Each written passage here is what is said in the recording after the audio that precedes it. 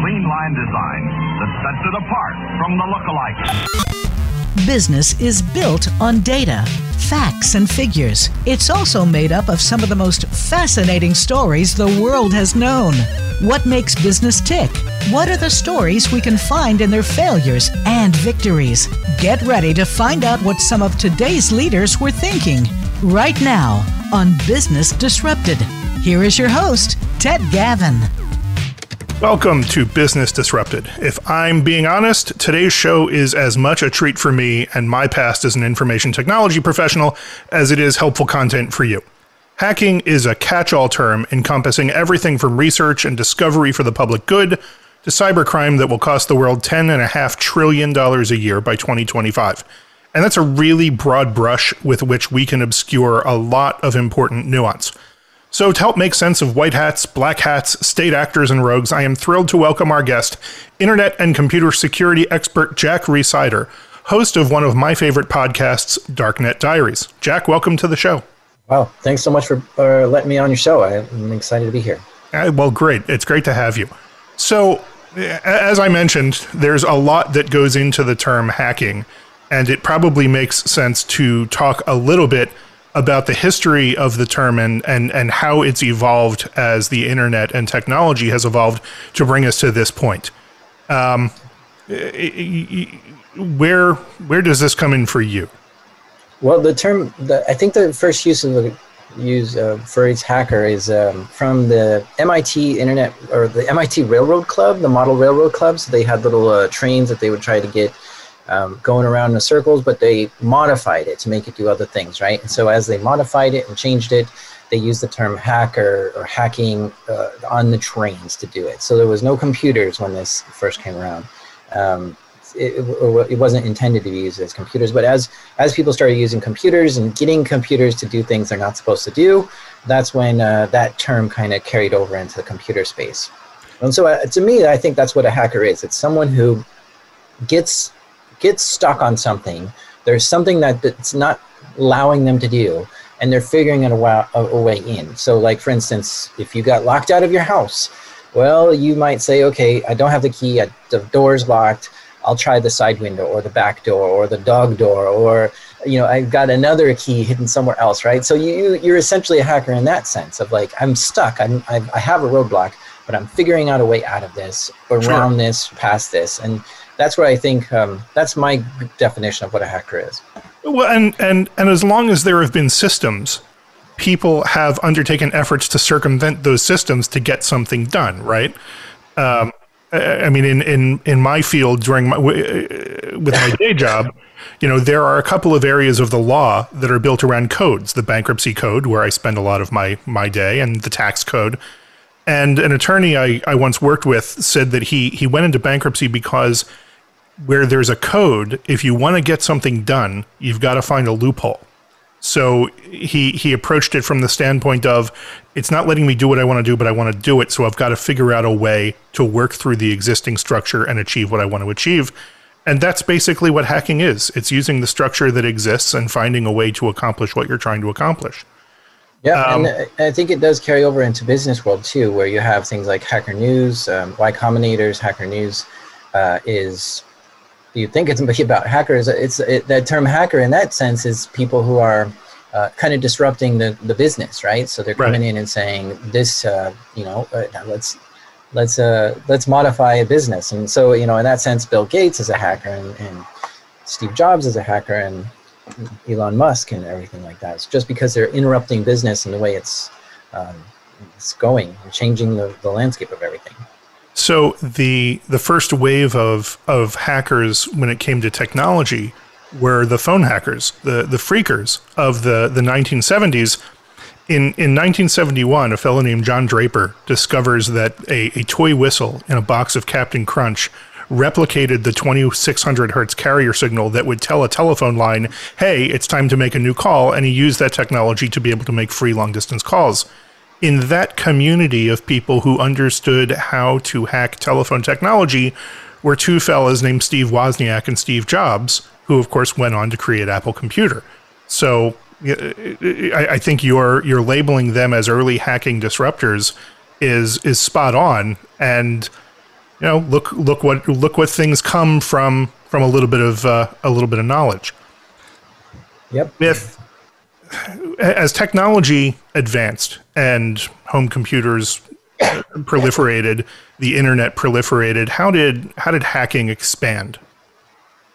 Yeah, so the internet came around, and I think that changed a lot of things, right? So before the internet, there were computers, but they weren't connected. And so once you have connected internet, then that just exploded. There was a whole new group of people coming around and using it, and it became bigger. And so when you have something that's more exciting and bigger, then you have people who are pushing the boundaries of it, and they're testing things. And software companies at the time, such as Windows, weren't even trying to make it secure. They're just trying to make it useful. And so that was their primary objective. And so you had hacking groups that were showing Microsoft like, hey, it's not very secure. And Microsoft was kind of like, okay, well, just that's your opinion or something, right? Like it wasn't taken seriously.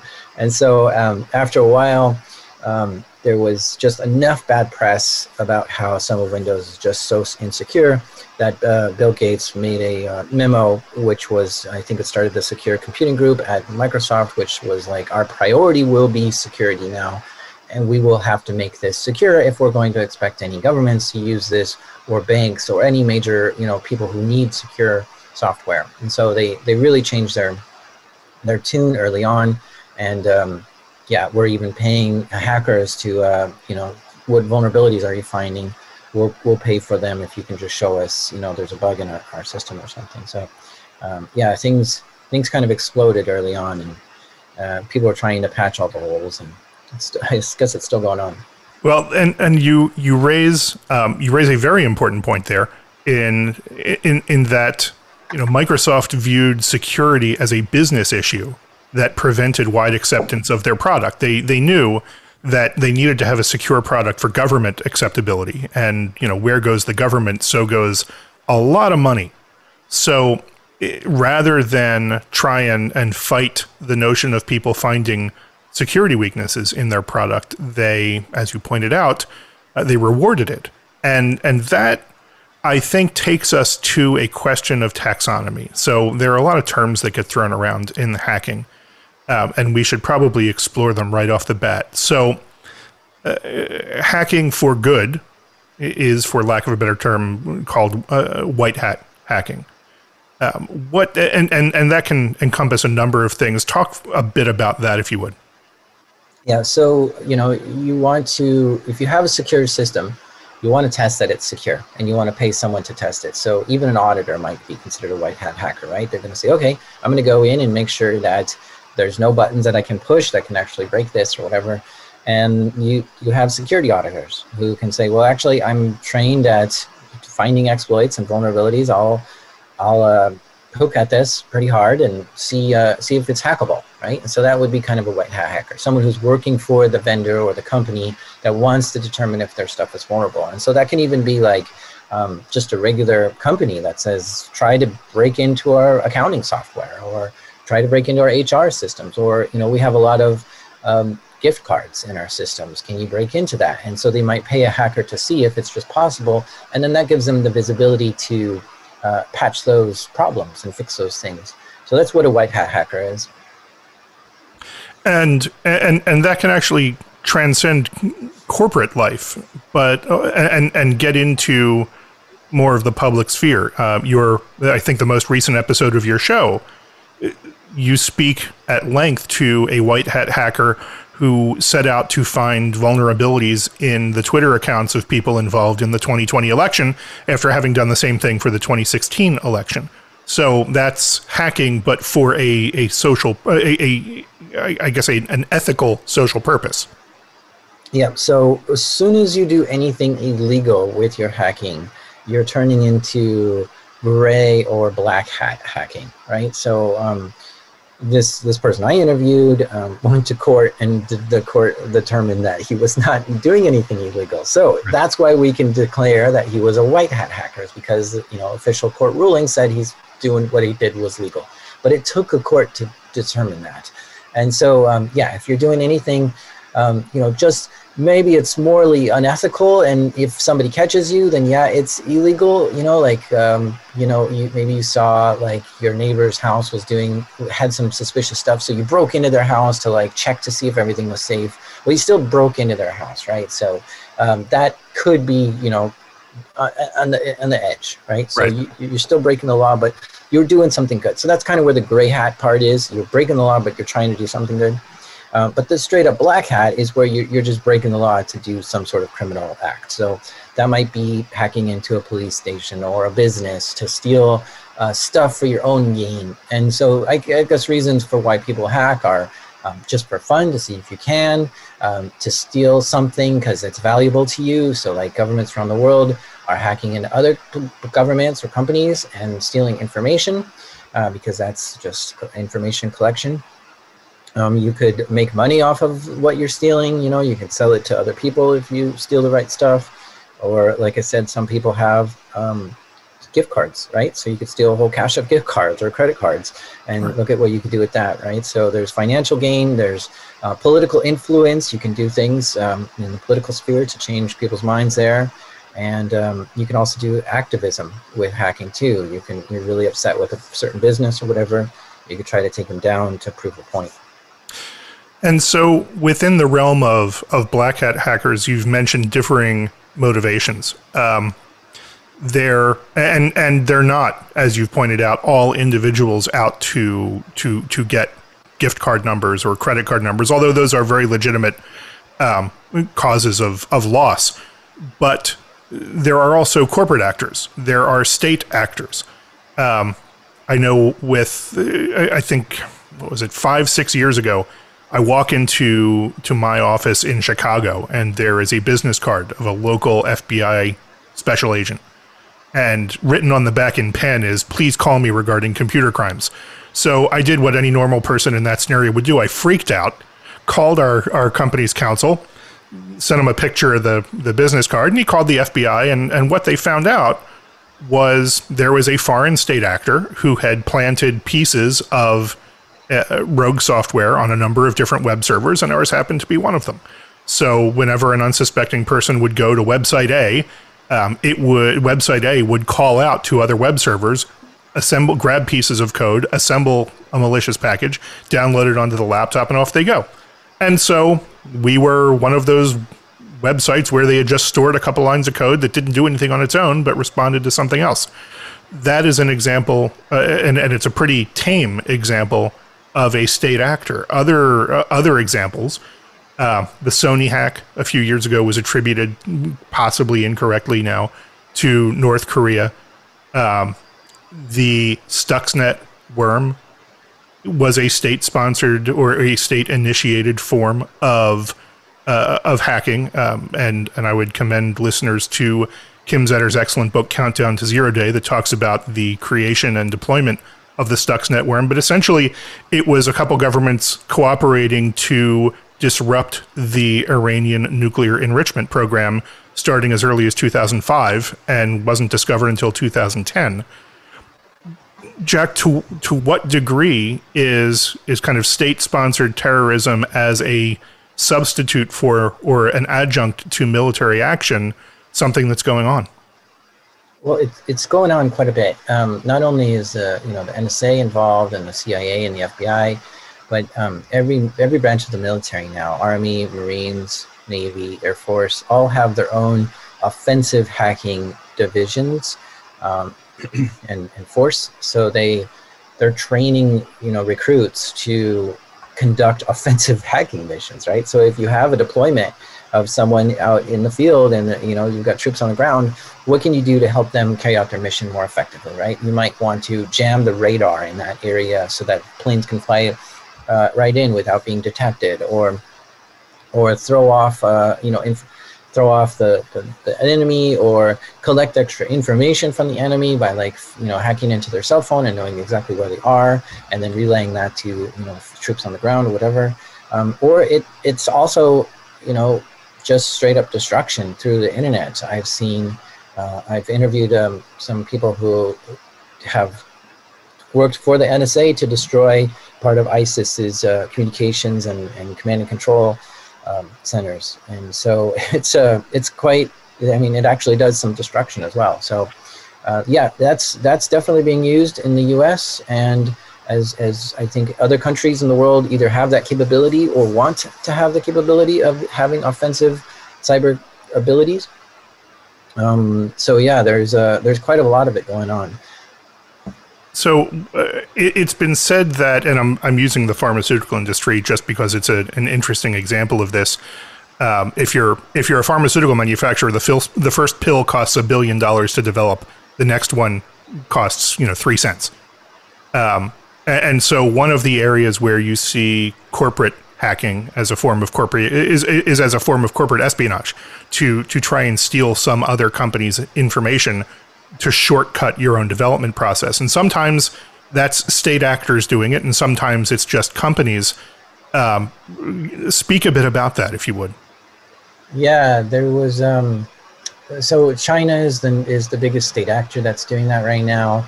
I mean, state actors have different kind of goals, right? So I think the U.S. is primarily interested in collecting intelligence, right? But you have China, who not only is doing hacking to collect intelligence, but they're doing hacking to steal intellectual property and then give that to businesses within China so that they can make their own version of it. Right. And then you have countries like North Korea, who does activism through hacking, such as hacking Sony because they didn't like a movie that was going to come out which talked about their leader. So that was just activism. But then also North Korea does things like hacking into banks to try to steal money because they just don't have enough money. So it's fascinating that they would try to make money from hacking, and that's a state-sponsored system. So we talk about white hat and black hat at the beginning here. Now we're getting to get into really weird areas because in North Korea, it's totally legal for these people to do this because the country and even the NSA, it's legal for them to do hacking because in the US, that's illegal, that's allowed. They have the authorization from the president. But when you start crossing into different countries, now you're the adversary, you're the enemy, you're doing something illegal in our country. I don't care if it's legal in yours, right? And so it's white hat in one country, but black hat in another. Right. Well, and it's fair to say that anybody who's being hacked is probably thinking that whatever it is, for whatever reason, it's black hat. Yeah. So, so not China at this point. There's an article that came out that said China has hacked into so many different companies in the US, or I guess around the world, that they have all the pieces now to make a jumbo jet plane. I think it was a Comac 747 or something. I can't remember. But they hacked the blueprints for the fuselage and the tires and the tail wing and every single part of the instruments inside the plane and the seats and everything. So they have all the blueprints and the intellectual property for every single item in that plane, and they can make that exact for exact. Like it seems like a cheap knockoff, but it's the same materials, the same design, the same specs, the same everything. And that's just what they seem to be doing, is just taking advantage of every company that has anything worth value and taking it into their own country so that they can produce it themselves. Right. And the impact on American businesses is that for every jumbo jet that Boeing, for example, or Airbus isn't selling, not that Airbus is American, but for every jumbo jet that a legitimate manufacturer isn't selling to China, that's $400-500 million of revenue that isn't realized. It's jobs that are lost. It's raw currency that isn't in circulation. So there's a ripple effect that is pretty significant. And so there's a huge financial incentive for the bad actor to act badly. One of the hands down best stories I've heard about state action against corporate intelligence is from your podcast's episode, Black Duck Eggs. Yeah, this was a wild one. There was a big company just out. It had a plant or a building out in some farm town. It was just out in nowhere, and some security auditor came to do an assessment. How secure is our building? We have a lot of intellectual property here. We don't want anybody taking it. How easily is it for you to get into our building and steal the stuff that's in it?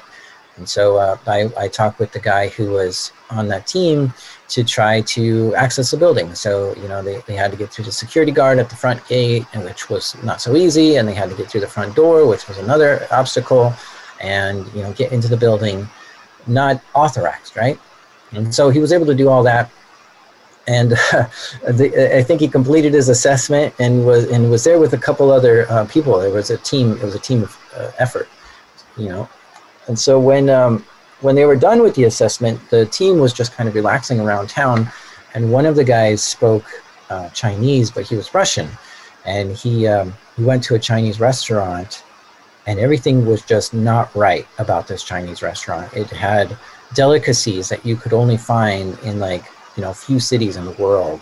So why would somebody in this little town have such a fancy food at a Chinese restaurant? Something wasn't right. So he kind of snooped around there and started asking questions in Chinese, and discovered that this was likely a operation of some kind, which either recruited people who worked at that plant to switch to helping China conduct some missions, or it was people who were sent from China to try to infiltrate that plant in some way. So it kind of, you could see the aftermath of all the effort that China has done to try to get into that from just that one restaurant, and knowing that there one delicacy on the menu was really what tipped them off to it.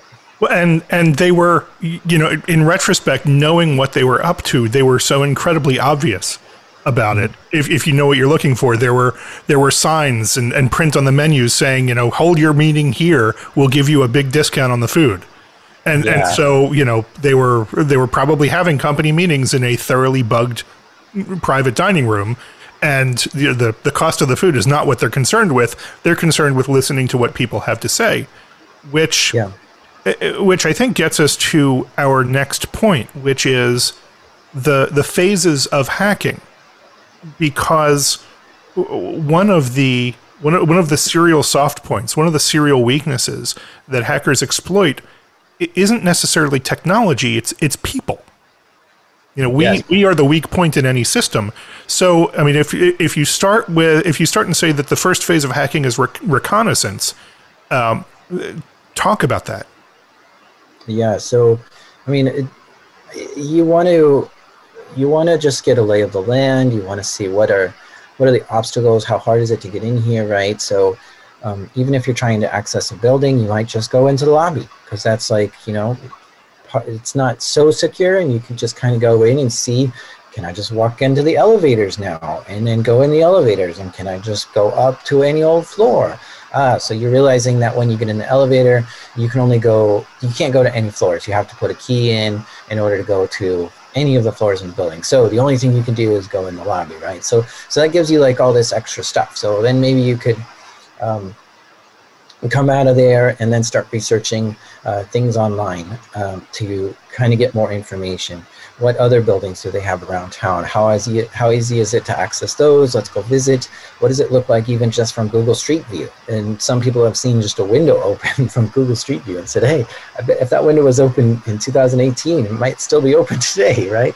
So there's lots of reconnaissance you want to do, and all this is passive, right? So if you get caught just in the lobby, there's enough people in the lobby. You could just say, oh, I was just passing through, it's no big deal. And so you're not doing anything illegal with this reconnaissance. It's all sort of passive. You're not any time you get caught doing reconnaissance, you're never going to be in trouble, because you're just kind of collecting information in a way that's not hacking into anyone. Right. And so once the hacker has gathered intelligence, both from people and from passive observation, what's next? So the intelligence, you might gather things like what ports are open on a computer. You might gather things like what do their badges look like in the office. You might want to duplicate, make a fake looking badge that looks just like theirs. So you see these points of entry. You see these possible things that you can do. You kind of have plan A, B, C, and D, and to say, okay, which one's the best one? Let's go with the best one. So then you start trying to exploit those particular things, right? So if you see a port open, you can then say, all right, let's test that port. And so now you're actively trying to, get into that port or exploit something through the website, right? So you actually do the effort to break into something. And if you're going into a building, you're going to actually be trying to get past, that locked elevator, and just maybe stand in the elevator for 10 minutes and see if it goes up to some floor and opens the door and someone lets you to that floor, right? Because I was just coming up to the floor. Thanks for letting me up. Right. You don't even say anything, right? So that's kind of the next step is to actively try and get into something. So the shift from reconnaissance phase to scanning phase is really the shift from passive to active. Is that what that's what you're saying? Yeah. Now you're actively getting in there. And it occurs to me that is probably the first point where people become the real part of the problem. The, offering to hold a door for somebody that normally should be required key scan, or, using your elevator card to let somebody up to an upper floor, or, back 20 years ago, it was someone calling the switchboard operator and saying, would you patch me through to extension 901, which the operator didn't realize gave him access to a free international line. It's the things like that humans really come out as the weak point in the system, right? Mm-hmm. Yeah, and phishing as well is pretty popular. You send someone a email with a dirty link or whatever, and they click that. That could give you access to their computer too. So how can you exploit somebody through just all you need them to do is open a link? Right.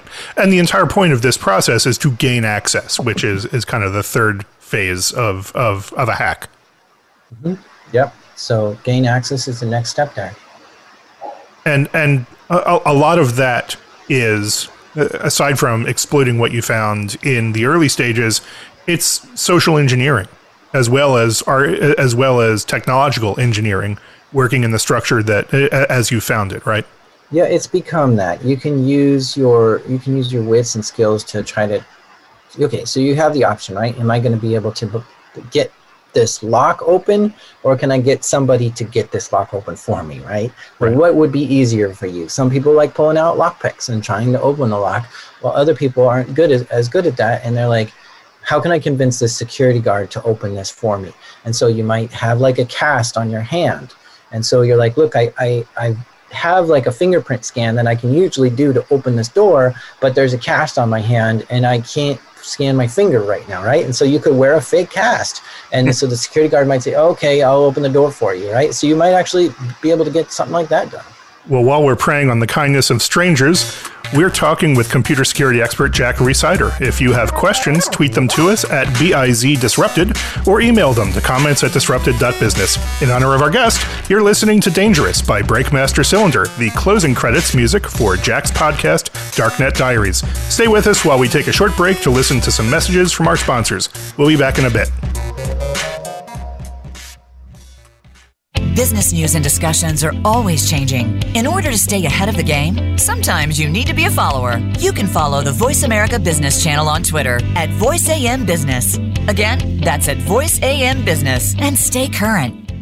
Gavin Solmanese is the experienced leader for complex financial matters, restructuring, and litigation consulting. Whatever your situation, we have the ability and know-how to restore troubled companies to profitability and growth. We've successfully completed financial advisory engagements for hundreds of companies that have gone on to renewed health and success. No matter the size or complexity of the case, our clients always work directly with senior professionals and receive exceptional work product. We know that asking the right questions is always the first step in defining the true problem.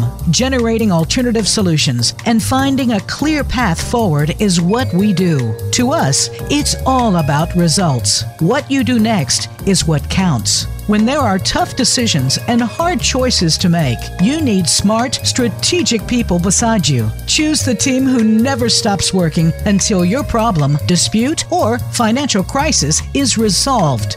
Visit Gavin Solmanese at gavinsolmanese.com or call us at 302-655-8997. If you hear a dog barking or an angel singing, then you know that you are listening to Waking Up in America. Heard every Wednesday at 3 Pacific Time, Valerie Kirkard and all of her friends will bring you powerful and humorous discussions that raise thoughts and give you insight on how to live your life to its fullest potential. Adventure is always a must on Waking Up in America with Valerie Kirkard every Wednesday at 3 Pacific.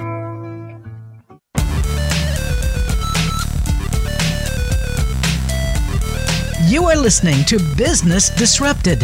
To reach our program today, please call 1-866-472-5790. That's 1-866-472-5790. Or send an email to contact@disrupted.business. Now, back to the show. Welcome back. If you have questions, tweet them to us at BIZDisrupted or email them to comments@disrupted.business. If you're joining the show on Facebook Live, put your questions in the comments or just say hello. We are talking hacking with computer security expert Jack Rhysider. Jack, when we headed out to the break, we were talking about the gaining access phase of hacking and how reliant on social engineering it is, basically exploiting the kindness or ignorance of strangers and willing accomplices. Yeah, that's kind of, I don't know if it's new, but it's almost niche, where you have quite a lot of security practice and things you learn in school and stuff, and they're really not going to teach you social engineering in a cybersecurity class. I mean, they might teach you a little bit, but it's not really there. So I think still the bulk of it is going to be attempting to hack over the internet or get into systems. Move laterally within a network, try to find your way around. I think that's going to be the bulk of it still. There are tales of people trying unsuccessfully to get access into networks that have been secured, and so they find some way of introducing malware, the software that will give them access. And generally, the way to do that is, if you can't get technological access into the network, you get somebody who has access to the network to do it for you, either knowingly or unknowingly. I think the media portrayal is you leave a bunch of USB drives in a parking lot and see who tries one. Yeah, and that has worked. I think it was called Operation Buckshot Yankee, which I think it was Russia who did that to some U.S. contractors and somehow got into the U.S. government systems just with that exact technique, leaving U.S. thumb drives in the parking lot. So once the hacker has gained access, they have to maintain access. What does that involve? So you want to, I mean, if somebody sees that that's how you got in, or if usually you're using an exploit of some kind to get in. If they update their systems or patch that exploit, then you don't have that way in anymore, right? So you want to make a persistent way back in. So you might create a backdoor or something. And this is typically like a connection from within their network back to your network that's like always open. Or you opening some port so that you can get back in if you need to.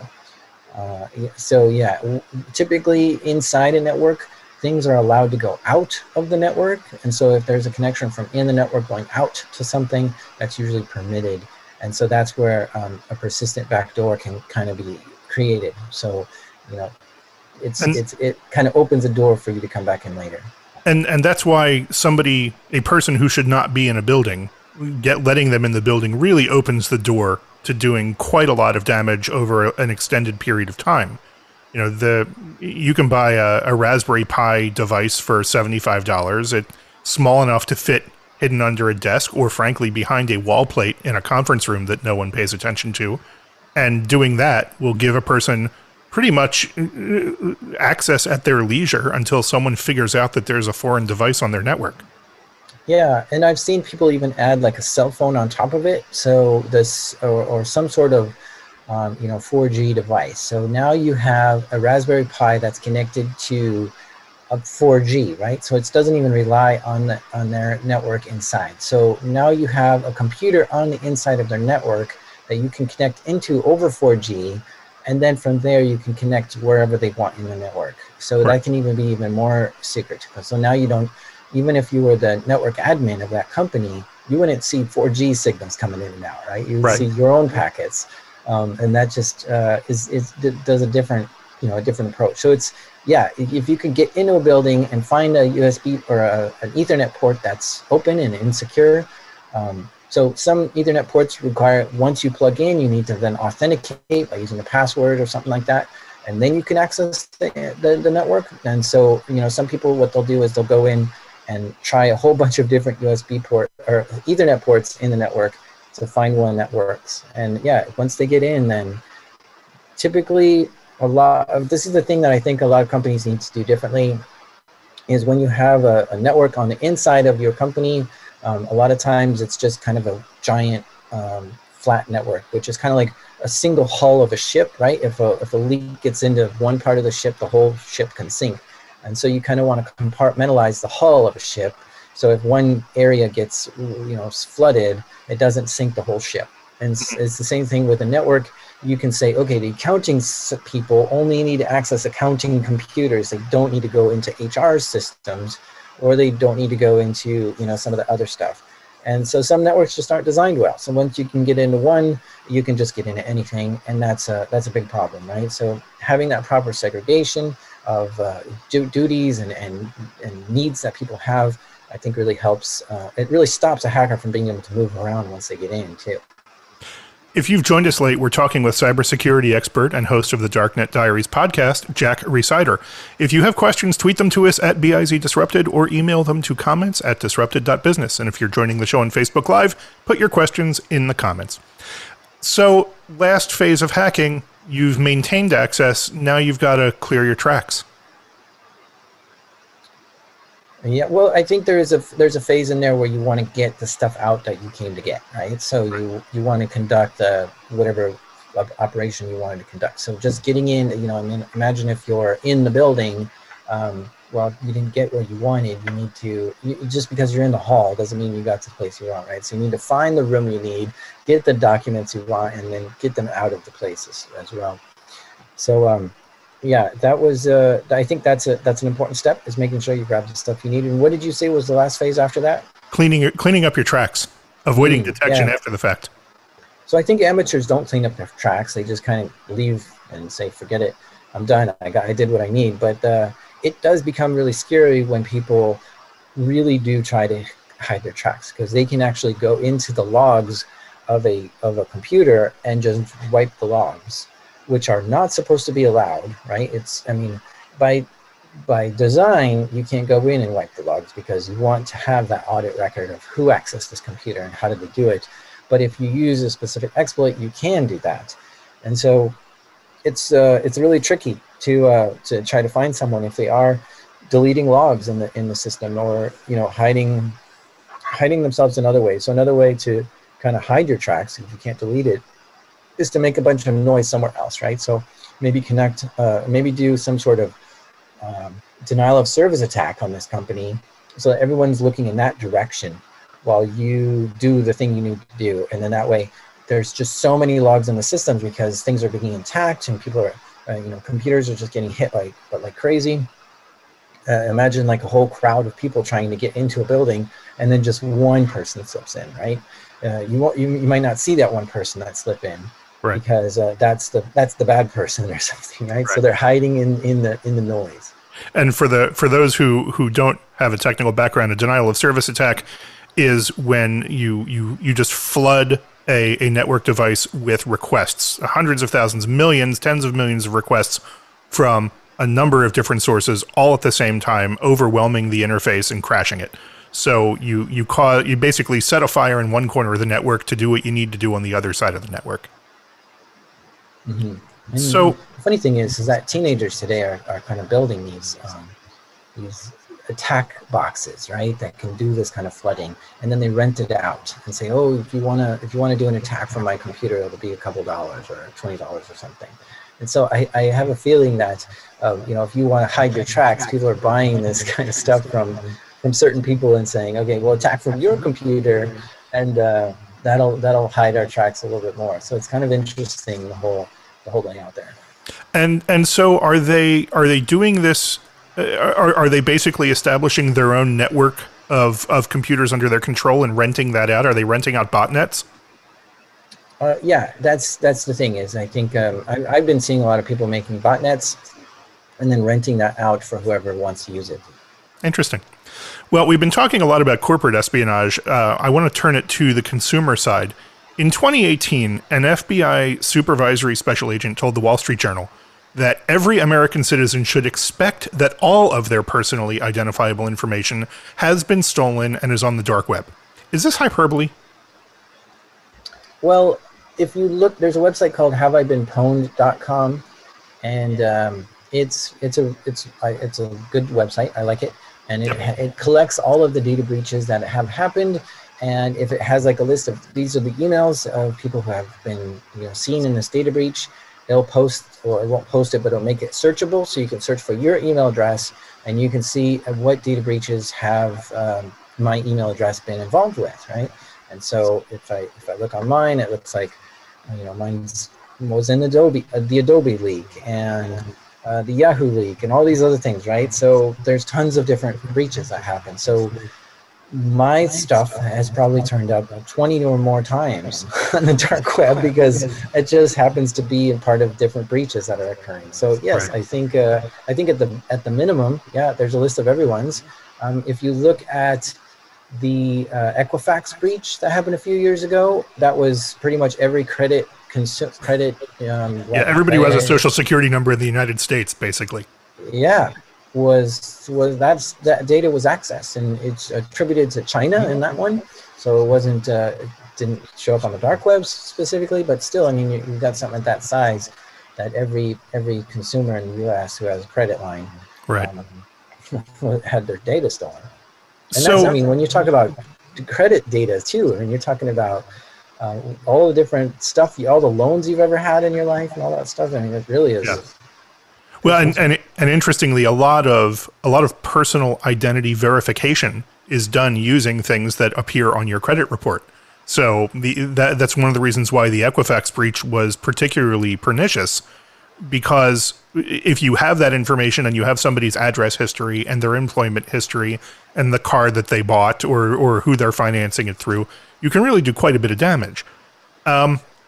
Looking at a different side of the consumer interface with hacking, we have a question from a listener. Do internet gaming systems open unsuspecting households up to hacking? And if so, how and what type of penetration happens? Yeah, there's... I don't think the internet gaming system does, but for the internet gaming system to work, it sometimes needs PNP, which is plug and play enabled on a router. So for certain connections to work, the router needs to open up ports. And this PNP sometimes, what it does is, I think that and I'm not entirely sure on this, so I'm kind of going off of a vague memory I have of it. But I think like a gaming system asks the router, can you please open this port so that other people can connect to me? And so the router is usually pretty nice and says, yeah, that's fine. We'll open that port for you. No problem. The problem happens is when other things like Chromecast or your smart fridge or your smart light bulb or your smart camera also says, hey, I need this port open so that people can connect to me. Now things get opened as well. And now you've got people who are accessing that open port to get into your baby camera or something like that, because the router doesn't know the difference between the people who need to access it and the people who don't need to access it, and your camera doesn't know either. So I don't like having PNP enabled on a router, just because I don't like having these extra ports open that I don't know about, but I'm kind of a network guy. I have lots of certs in networking, so I'm able to control it pretty easily. I think just turn it off and see what breaks. Right. Go. If nothing breaks, you're fine.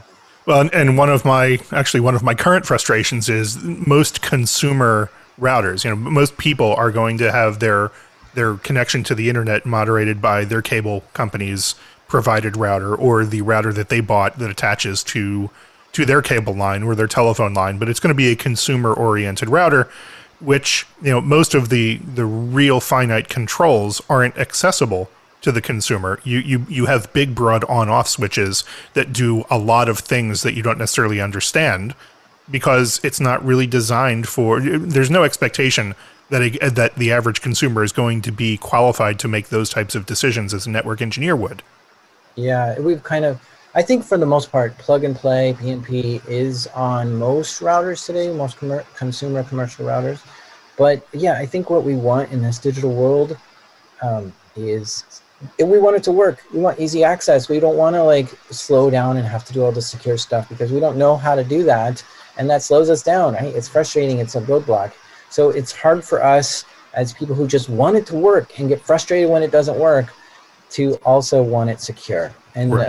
I think that's kind of the trade-off a lot of people are facing now is like, well, I want it to work, but do I want it secure? Like, which one do Right. you want? Like, It can be easy or it can be secure, but it's rarely going to be both. yeah, exactly. So It's kind of like you think about the windows of your house, right? Those aren't secure, but at night it makes a nice view of what's going on. yes. That's kind of the same thing. It's like, okay, So where's the money in hacking? I mean, setting aside corporate espionage and state actors, there are individuals out there who use their hacking skills for nefarious purposes, and they're in it for the money. Where's the money in hacking? yeah. So spamming is a big thing still. If you can have like a huge database of email addresses, you can sell that database to spammers, and spammers would love to buy that from you. And so how do you get a big list of emails? You can hack a company and steal their user database. Another thing is, obviously cryptocurrencies are something that are worth money, and anything that's worth money is going to attract a certain type of criminal, right? So if you can get access to someone's crypto account or bank account, because a crypto account just doesn't have the security that a bank does, right? So if somebody takes your credit card and uses it, you can call the bank and say, oh, I didn't actually authorize that purchase. Can you please reverse it? And the bank will kind of take it off. But Right. in Bitcoin world, there is no person to call to say I didn't authorize this. Right. It's just it either happens or it didn't, and whenever it happens, it's gone, and there's no way to undo it, right? So that's a big thing, right? People are hacking into Bitcoin accounts and stuff. Like if I go on social media and I boast about all this Bitcoin that I have or whatever, people might try to find my phone number and then try to social engineer me or my email address and phish me and say, oh, there's something wrong with your crypto account. Can you please click here to resolve it? And you click Right. there and you log in thinking you're checking out your Bitcoin account or whatever. And it was just somebody taking your password and username and then logging in real quick with it and taking all the money out of your account, right? So, Well, that's an interesting issue, and I want to explore that a little bit. So cryptocurrencies generally they live in a wallet, and a wallet can be either on an owner's local machine, or they can use a service like Coinbase or another another entity that will store the wallet on their servers, anonymize them, encrypt them, put them behind layers of securities, and presumably they're responsible for them. So if you're keeping your own wallet, then you are the point of failure for anybody using the techniques you've just talked about to try and gain access to your computer and thereby gain access to your wallet. And with crypto, once you have the wallet, you have the money, and it's untraceable. mm-hmm. Yeah, you don't have the vaults, you don't have the security guards, you don't have all that stuff that you would see at a bank. Right. You have to do that yourself. Well, and then, yeah. Sorry, go ahead. Well, it just flips the paradigm, right? That's all. It's just now it's on you to do that. Right. And so if you do use a vault, if you use something like Coinbase or some other service, presumably you're in good hands if you're trusting their security. But then we look at Mt. Gox, which was a vault that got hacked relentlessly and ended up going out of business, going into bankruptcy in the US, and losing a considerable amount of its customers' money because they got hacked and people stole the wallets. And once you have the wallet key, you've got the money. And it's untraceable because it's cryptocurrency. Yeah, that's the other option is have someone else hold your Bitcoin for you. And that's also being targeted, especially by North Korea. So North Korea has been targeting crypto exchanges because they know if they can get in and steal that wallet that has all the money, if they could steal Mt. Gox's Bitcoin wallet, they'd have millions of dollars. And so that's what they're doing. They're attacking Bitcoin exchanges or anyone who has just a large wallet. So yeah, it's then you lose it there, and exchanges don't pay it back when they get hacked in that way. I mean, some try, but yeah, you could lose it there. So I think a good thing to do is to get a safe, put the Bitcoin in a offline wallet like Ledger or Treasure, and then stick it in a safe, and then you've got it there. Another option is to have I think it's I'm not sure exactly the name of the companies, but there are custodians that can hold it for you, and they do have that security guard in that vault, and they guarantee it or whatever it is. So yeah, there's other options as well. Right, but and then the problem is you're trading one risk for another. You're trading the risk of an outside actor for the risk of having the thing on physical media in your possession or losing possession of it. And I think every 6 months or so, a story pops up about somebody who had a Bitcoin wallet that they assembled in the early days of Bitcoin on a hard drive, and the hard drive was thrown out, and now they're out $300 million. Yeah, it happens. You feel like it's worthless. I don't need this. Yep. So in returning back to the conversation about where the money in hacking is, setting aside email addresses and cryptocurrency, credit card numbers are apparently a big target. Yeah, sure. If you can, so one thing I've seen a lot of is like targeting smaller companies like pizza shops, barber shops, whatever, and people scan their credit card there. And that usually goes right into a computer at that coffee shop or whatever. And so if somebody can hack into that computer and steal the credit cards off that computer, they, how many visitors do they have a day? A couple hundred, a couple thousand. Now you've got every day, if you can keep your, system in there, your malware in there, you can collect hundreds of new credit cards a day. And so with that, you can go and buy stuff with those credit cards. You can use that to go shopping with or whatever. It's not an easy system. It's not just as easy as hacking into it, and there you go.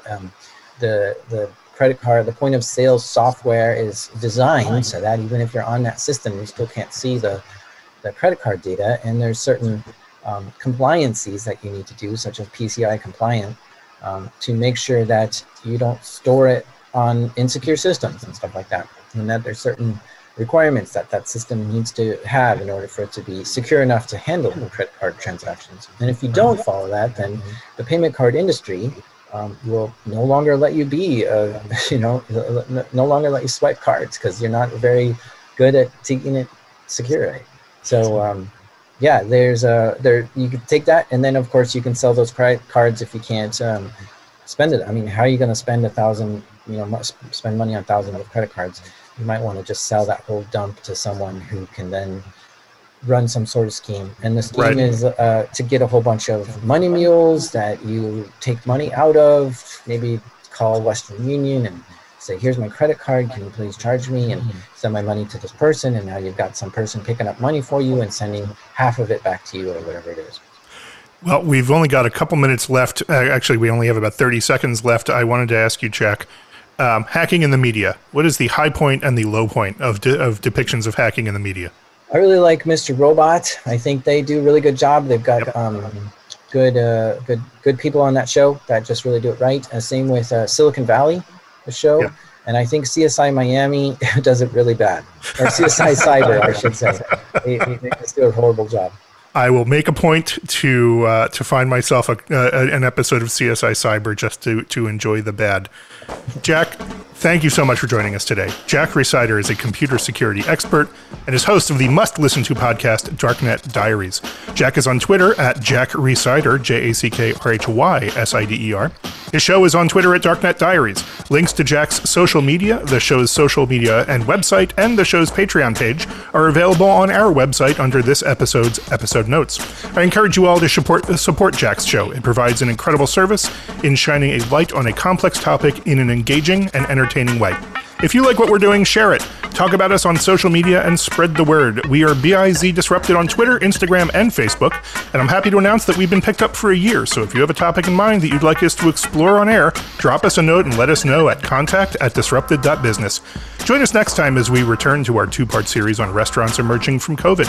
This time we focus on what COVID does to a seasonal community and the few restaurants that are open year-round. Sure, it's tough when the population of your community drops from 150,000 to 11,000. Add to that the challenges of a global pandemic, and reinvention isn't a luxury, it's survival. Join us next time for Restaurants in the Time of COVID Part 2 from the wettest dry town in America. Business Disrupted is hosted by me, Ted Gavin. Our executive producer is Robert Cellino. Our audio engineer is Aaron Keller.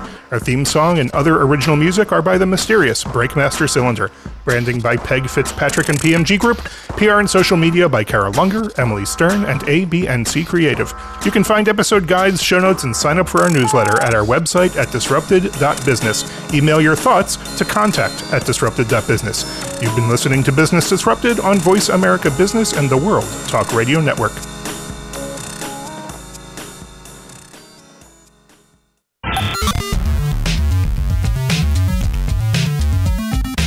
Thank you for tuning in to Business Disrupted. Be sure to join Ted Gavin for another edition of the program and some more great stories next Monday at 1 p.m. Pacific Time and 4 p.m. Eastern Time on the Voice America Business Channel. Until we speak again, have a great week.